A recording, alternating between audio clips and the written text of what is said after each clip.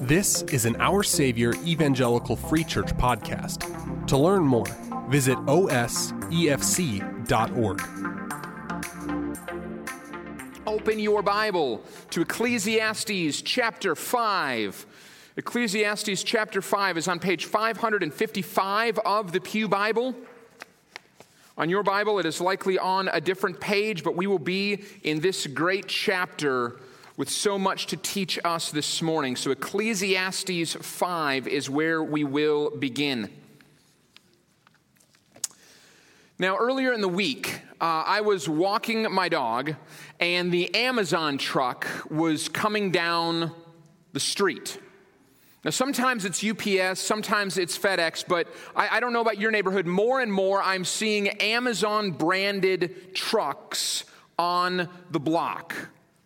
And this is what I watched as I was walking my dog. That truck would make a delivery, and it would move like 3 or 4 houses, and then it would make another delivery, and it would move 3 or 4 houses and make another delivery. That's not uncommon if it's FedEx or UPS. They're delivering for, hundreds, thousands of different companies. This was an Amazon-branded truck. This is only one company making deliveries. 3 houses, guy gets out, drops the package. Does that thing where he takes the package of the picture of the package on your doorstep. Next, runs back to the truck. Next few houses makes another delivery. And so I'm standing there just going, wow, that is a lot of people getting stuff from Amazon today. So I wanted to know if that was a fluke. Maybe I just saw, maybe my immediate neighbors are just super consumeristic and love Amazon. And so I decided this. I just stalked the guy for a while. I turned my dog around and I just walked down the street watching him. Same thing. Every 3rd or 4th house the truck stops, goes into the cul-de-sac, does the houses in there. Same thing.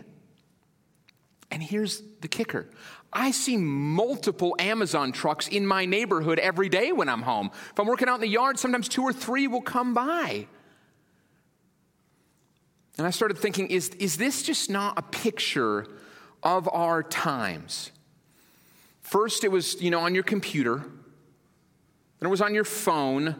Now you can get these little buttons that Amazon makes, and, you can put them near your most used items. And when you're out of something, you just hit the button, and it radios Amazon, I guess. I don't know how. We don't have one of those.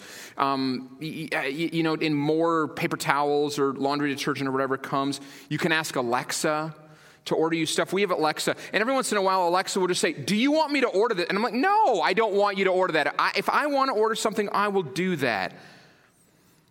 But whatever we want, whenever we want it, 24 hours a day, you can log on, and 48 hours later, it's on your doorstep. Is that not a picture of our time? Sometimes Amazon's gotten so good. Have you ever ordered something with 2-day shipping and it shows up the next day? That's unheard of in the world of shipping. They got it there a day early. And Amazon's huge, but it's everything. There are more things to look at. There are more things to buy in the world than there have ever been. But we need to stop and ask whether or not that is good. Is it good for my mind, my heart, and my soul that I can shop constantly? Here's what I want. This is what I want. I want my highest affections and my best attention to go to the most important things. I bet you're the same way. I think you probably want the things that you care the most about to be the most important things, truly valuable things, weighty things, eternal things. But much of what I'm told is for my convenience and my ease and comfort actually serves to distract me and to pull my longings away from things that really matter to the things that, I can buy, things that maybe I can hold in my hand and enjoy for a little while, but ultimately they have little to no lasting value. Do you ever find yourself in that place? You want to care about the most important things, but the world is increasingly geared toward you caring about much, much smaller things. You want to focus on what matters, but you're easily distracted. And we put way more things into our life that have such little importance that sometimes we feel like the most important things, and time for the most important things, concentration, effort, energy to the most important things is easily crowded out. So last week, the writer of Ecclesiastes said, be careful how you go to the house of God. What he meant was pay close attention to where your heart is as you go to worship. And you can worship God anywhere. You should worship God everywhere. So this does apply to many points of our week. How are you? How's your heart? Lots of times throughout the week. But there is something special. There's something significant about the weekly gathering of God's people where we are right now for corporate worship. The Bible talks a lot about individual worship, personal worship. But the Bible also talks a lot about what God's people do when we get together for worship. And that's what Ecclesiastes was talking about. Be mindful, be careful, check your heart where it's at as you're on the way to what we're doing right now. So the preacher who wrote Ecclesiastes says it matters a great deal, and we should think a lot about how we are in here. And we should think a great deal as we're getting ready to come here. So Sunday morning should be a different day for you than the rest of the week. It doesn't mean you should worship any less, but your mindset should be geared toward the gathering of God's people because something special happens here, now, this morning. But, and this can be a huge miss for a lot of Christians, what we're doing this morning, and I include myself in this, is we turn around and now talk about what happens when we leave the gathering of God's people. And the writer will say we should pay equally close attention to how we are when we walk out of this place, what we care about when we go home, when we walk out the door. And that's the connection between the first part of Ecclesiastes 5 and the second part that we're doing this morning. God is both concerned with how we are in corporate worship, but he has also much to remind us of when we walk out of corporate worship. There are millions of things, literally millions, that might come against us and distract us, but what the preacher wants to address specifically this morning is wealth and money, the consumeristic nature of our heart, the economics of our society, and says there's a way for the people of God to approach leaving corporate worship and going into the material world. So let's pray. Let's pray and let's ask for God's help. God, every single one of us, every day, is inundated by the promise of a better life if we would only have this, if we could only make more money, if we would be happier, if we could just have this one next thing. But that's a lie. It's a lie from the one who calls himself the prince of the power of the air. It's a lie that distracts us from you, and it's a lie that ultimately robs us of joy, satisfaction, and the goodness of this life. And so help us to live good lives now by learning to rightly order our priorities and to care about the things that are near and dear to your heart. We pray this in Jesus' name. Amen. So before we read Ecclesiastes, before we talk about why does the preacher say go into corporate worship and then come out and look around at the world and have a particular view on it, why economics? Why money? Well, Jesus answers that question very directly. Jesus said, no one can serve two masters. And he's going to pick out two very specific masters. He could have picked anything in the world, but he picks these two things. For either you'll hate the one and love the other, or you will be devoted to one and despise the other. And here's what he picks. Two masters, two things that are going to vie for your affections, your worship. You cannot serve God and money. For Jesus, one of the things that will vie for your attention, possibly even the thing that will wage the most significant war for your attention, your very souls, will be the temptation to be satisfied with worldly possessions and with wealth, and to the absolute, not just detriment, but destruction of our souls. We will, if we're not careful, if we're not instructed, if we don't rightly order our priorities, we will go after money. And Jesus says you can't have God in that. You can't have those two things. Listen to what Jesus says again. We will either, these are strong words, hate one and love the other. Not dislike, not like, I really hate, when I have to get up early. I really hate having to go to Costco on a Saturday. Those aren't hates, those are dislikes. Hate and love, he said, or be devoted to one and despise the other. Jesus says you can either want money or you can want God. But you can't pursue, you can't be about both. And the reason is the answer to the question, what satisfies you?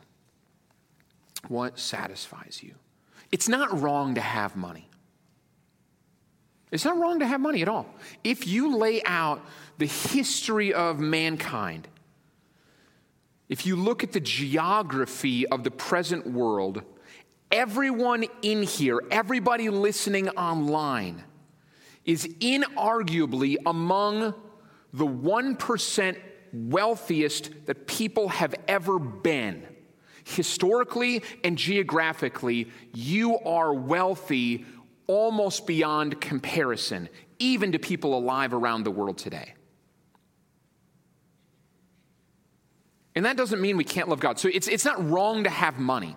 It's not impossible to have money and love God, but you can't serve money.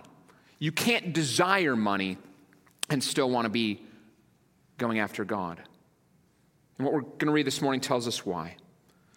Ecclesiastes 5, 8-20 just makes two simple points and gives us one practical life solution. Just two really simple points and a practical life solution when people love money more than they love God. So when people love money, it says more than they love God. Let me just tell you what it's going to say, and then I'll read it. First, they become quickly dissatisfied. If you love money more than you love God, you become quickly dissatisfied. Second, you grow bitter to the point that the writer of Ecclesiastes actually says you'll become evil. Your life will become about evil if you love money more than God. That's the natural result. That's the natural end.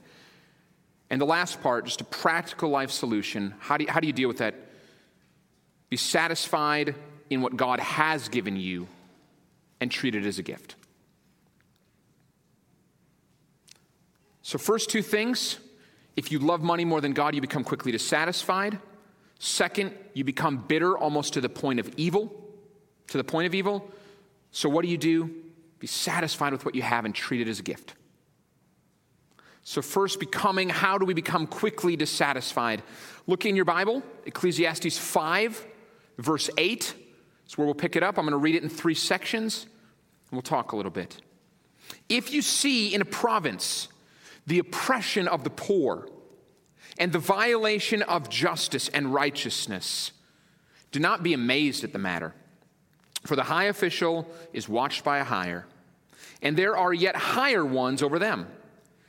But this is gain for a land in every way, a king committed to cultivated fields. He who loves money will not be satisfied with money, nor he who loves wealth with his income. This also is vanity. When goods increase, they increase who eat them. And what advantage has their owner but to see them with his eyes? Sweet is the sleep of a laborer, whether he eats little or much, but the full stomach of the rich will not let him sleep. So remember again, this follows immediately on the heels of what kind of worshipers we should be. If you go to the household of God to worship, and you worship in there, but then you walk out of the door and immediately become greedy and bitter, what was it you were actually in there at the household of God to do? So this says, if you see in your province, or your land, or your town, or wherever, the oppression of the poor, the violation of justice, don't be amazed at that. In other words, don't be so naive to think that you're not going to see that. But the next part about high officials watching out for it warns us not to want to be a part of it. And this is where we have to do some work as Christians. Oppression is very real in our world. We should be people who are careful not to participate in it. So here's what it looks like between the church and the world. If things are done right, this is very different. If things are done right, churches are amazing places to be and amazing groups of people to be a part of. In most every way, we are seeking to do things in here the exact opposite of the way they're done in the world out there. The exact opposite. So instead of creating hierarchy in here, we actually value serving each other. And our leaders are not asking, how can I be served? They're asking, how can I bless other people? Instead of looking at the church as an investment, well, what's my return on my participation in here? What's my return on my gift to here? We actually are asking, how can I use what God has given to me to give it away and proclaim his greatness to others? Whether that's your talents, the giving of your money, we're actually asking not what is brought back to me, but how can I bless other people? We're not giving and serving because we want influence, because we want recognition. We're doing those things because the release of them, the release of our time, the release of our talent, the release of our treasure is actually good for our following of Jesus. And here's the ultimate example. Here's the ultimate example of how we are so different in here than the world out there. We extend abundant grace because we have received such grace. Of all the people in the world, we should have an understanding that we have received first in our salvation through the death and resurrection of Jesus, and then secondarily in the provision of God, that none of what we have is actually ours, and we shouldn't feel like we're just so deserving of what we have. But everything from the simplest things, but the most necessary things like our breath, all the way up to our eternal salvation, all the way back down to our daily bread, all the way up again to our place in the new heaven and the new earth. That is ours, not because we have earned it, but because God has just graciously said it should be. Why? We almost can't explain that, other than that he's really fantastically loving. We have what we have because God has chosen to bless. And so we should be people who are just eager, longing to bless other people. And so how messed up would it be for us to kind of practice that in here, to talk about it in here, to give lip service to it in here, celebrate that, and then leave this place to oppress other people and just to be oblivious to the lack of justice in our world, and then to join into a system of the higher taking advantage of the lower and constantly manipulating people for our own gain. How messed up would that be? Christians can't do that because we understand that everything we have is a gift to us. And so when the preacher says that a high official is watched over yet by a higher official, he is saying that there are always those farther up the chain, and there will always be someone at the bottom. And while it's the way of the world to think of ourselves first, it shouldn't be so among us. We should be constantly asking, what opportunities do we have not to join in the chain of looking for those higher and lower, but instead, how can we seek justice? This is sometimes as simple as the way we treat those who wait on us, who are charged with serving us. If you are a supervisor of people, how do you supervise those under your leadership? And when you hear of suffering in the world, when you hear of injustice, what's your reaction to that? Is it, well, I suppose they had it coming because they've made bad choices? I suppose they had it coming because they don't work like I do? It shouldn't be so among Christians. We should be grieved that there is oppression everywhere, and that there are those who go without even the most basic things in the world. Because, folks, we don't go without those things, not because we have so mastered the universe, but because God has chosen to give them to us out of the hand of his grace.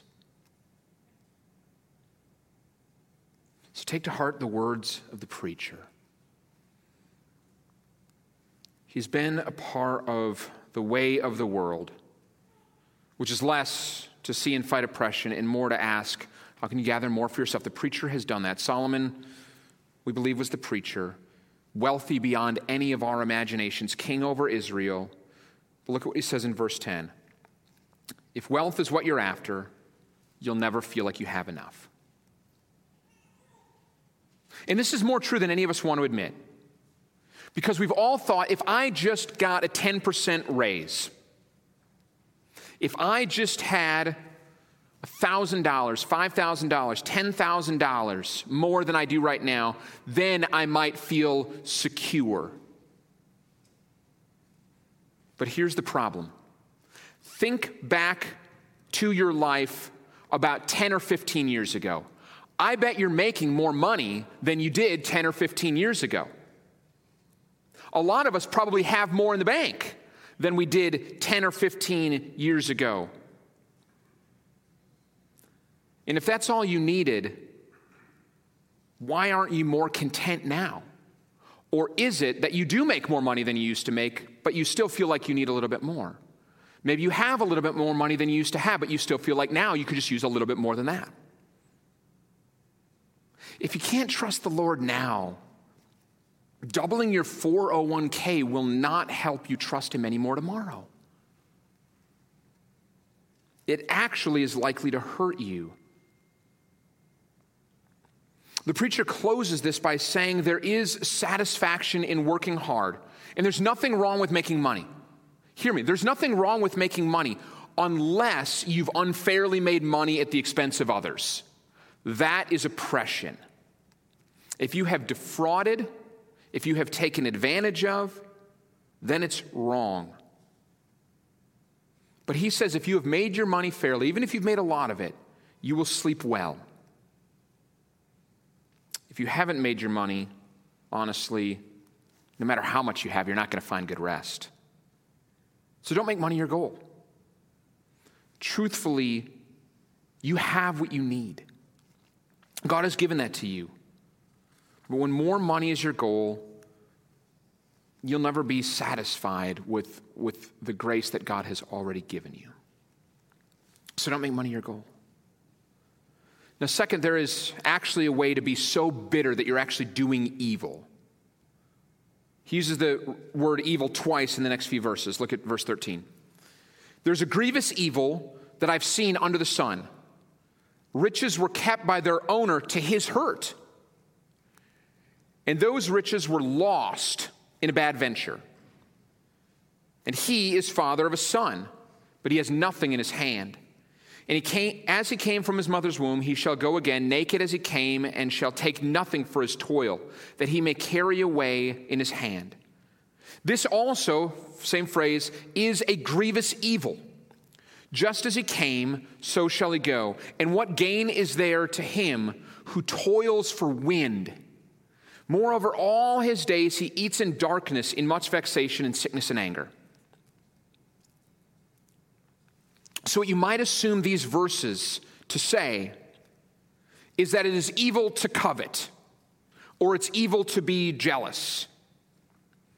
But that's not actually what these are saying. It says that other places in the Bible, but these verses say a person was rich. And their thing was actually that they kept all their money. And that's what was evil. We would probably call this hoarding or something like that. But the idea isn't just that money was kept. It's a good thing to save. It's a good thing to plan and be smart and have an emergency fund. Nothing wrong with that. On the other hand, what seems to be happening here is a man who has some money, but he never thinks it's enough, and he's paranoid that he's going to lose it. So he never spends it, and when it comes to what God has given, the writer is saying, God has given so that you will enjoy, which means that when you refuse to enjoy what you have, sorry, I'm battling allergies right now. When you refuse to enjoy what you have, what God has given, and you only look at what you don't have, and when you're constantly afraid that you don't have enough, you are in essence denying the goodness and the blessing and the very provision of God in your life. When you hoard and say, it's still not enough, I still need more, I won't be comfortable, I won't be satisfied, I won't feel secure until I have more, you're actually putting your hand up and saying, God, what you've given is not enough. I need more. And I won't trust you until I get it. Jesus said that God cares enough about the grass to make it grow. And he cares enough about birds to make sure that they have the seeds they need to eat and the things they need to build a nest. How much more so, because you are made in his image, has he given you everything that you need? When we look at the wealth, what others have financially, we almost always look up the economic ladder, don't we? We see someone who has more. We get easily bitter. We think we haven't been blessed like they have. But what we often fail to do, what we often fail to realize, is that there are always people who have far less than we do. And we don't often look at them. We always tend to look at who has more. It's one of the reasons I think it's so important for Christians, among all people in the world, to have a global understanding, to have a global mindset. If all you're looking at is the northwest suburbs, you will see mostly wealth and opulence beyond much of this world. What you'll actually see is a lot of the mirage of wealth and opulence. People don't have as much money as you think they do. I saw Rolls-Royce on the street a couple of weeks ago. I see about a Rolls-Royce every year or two. Those cars, some of them cost as much as my house. And there's driving around on the street here. But if you listen to stories and get to know people, even better yet, go to places that aren't like this one, you will gain a very different perspective on the world. I was talking to a friend earlier this week who was trying to help a church that he had visited and made friends with in Kenya build a new bathroom in the church. The previous outhouse was washed away by rains. They had had a heavy flood. And they had raised enough money to hire a crew of men to come dig a 10-foot deep pit by hand.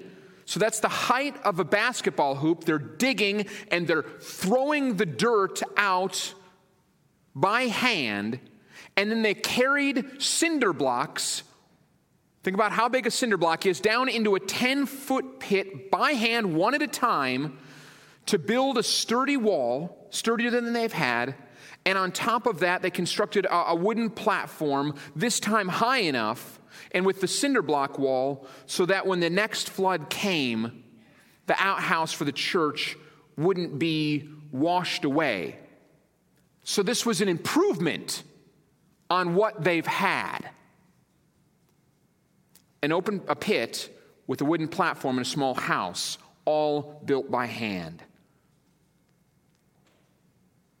Was progress for this church in Kenya. We tend to look up, not down. Verse 16 calls hoarding, refusing to see the abundant blessing of God, a grievous evil. And says, what purpose is there in hoarding eventually anyway? You can build great wealth, but wealth is easily lost. And wealth never brings the joy you hope it will. What does bring satisfaction is sharing, giving, blessing other people, and using what God has given you to enjoy the life that He's set up before you. Now, there is a balance here. I'm not advocating recklessness. But in your heart, you may very well know. Are you most concerned with keeping your money to the detriment of joy in this life and the freedom that comes from giving some of it away to bless other people and using some of it for your joy? It's possible to spend your whole life accumulating and never see really much from it. Isn't that sad? Isn't that really, really sad to think that a person would spend their whole life believing they never had enough? Even doing good, hard work, but never really getting to enjoy it. And that's the last part. Be satisfied with what God has given you and treat it as a gift. So Ecclesiastes 5:18. Behold, what I have seen to be good and fitting is to eat and drink and find enjoyment in all the toil with which one toils under the sun, the few days of his life that God has given him. For this is his lot. Everyone also to whom God has given wealth and possessions and power to enjoy them and to accept his lot and rejoice in his toil, this is the gift of God. For he will not much remember the days of his life because God keeps him occupied with joy in his heart. Now here's another way of saying what these verses just said. You work really hard. This is what we just said. You work really hard. What point is there in that if all you will ever do is think, I just need a little more? What point is all your hard work if it will never, ever, ever, if it can never possibly be enough? God doesn't give you what you have so you will be disappointed by it and spend your life looking around for more. At the end of your life, you can't take your money with you. And you will hardly remember, this is what it's saying, you will hardly remember any of your individual days. But you will remember if you were happy and satisfied or spent much of your time bitter because you were thinking that the person who lives next door just seems to always have a little bit more. I've seen people who are happy and full, and I've seen people who are angry and jealous. And you know what I've come to realize? How much money they have never really seems to change that. If you think you can only be happy if you have more money, no matter how much you have, you're not going to be happy. That's the truth, folks. If you think money will make you happy, you will not be happy even if you have more of it. Because it will never seem like enough. Instead, spend your days and your life gratefully praising God for what he has given you and enjoy it. That's what the writer of Ecclesiastes is saying. Enjoy your life, for it is a gift from God. I want to close with what I think is one of the most common objections to this. Someone would say, but you don't know my situation. Besides, isn't it good to work hard? Isn't it good to be careful? Isn't it good to save? And to that I would say yes. I am not advocating frivolity. I am not advocating that you just drain everything, you throw down your credit card on the trip of a lifetime. I'm not advocating that. But what I am advocating is that you enjoy life as God has given you under his lordship the means to do so. Yes, do some people have more money than others? Well, what do you want me to do? Stand up here and say, no, we all have about the same? No, we don't. And that's okay. That is okay. Some of us will have more than others.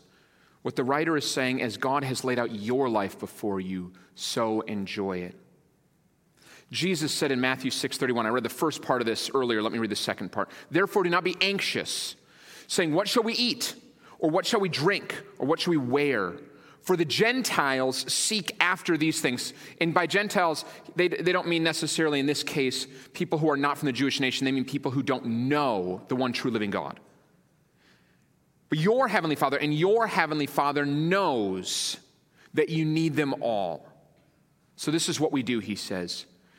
But seek first the kingdom of God and his righteousness, and all these things will be added to you. How do I do this? Spend far less time seeking the wealth and the riches of this world, and spend your days seeking first the kingdom of God and his righteousness.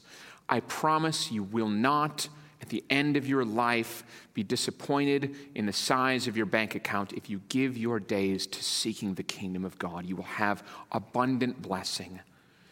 And folks, when you look at heaven, the prize that Christ has won for his people, everybody is more wealthy than Jeff Bezos and Elon Musk and Bill Gates and Warren Buffett combined. So don't worry about wealth in this world. You have what you need. If you have need and you're a part of this church, you're in a great family. Let us know of your need. We'll help you. We'll give you more than you need. Because God has given us more than we need, and it's our great joy to bless other people. So when you walk out of here today, other than celebrating your mom, look around and say, where is there oppression? How, as a grace-filled person, can I spread grace? And how can I seek the kingdom of God and his righteousness today? I promise it will be a better day for you than if you seek another dollar. Let's pray.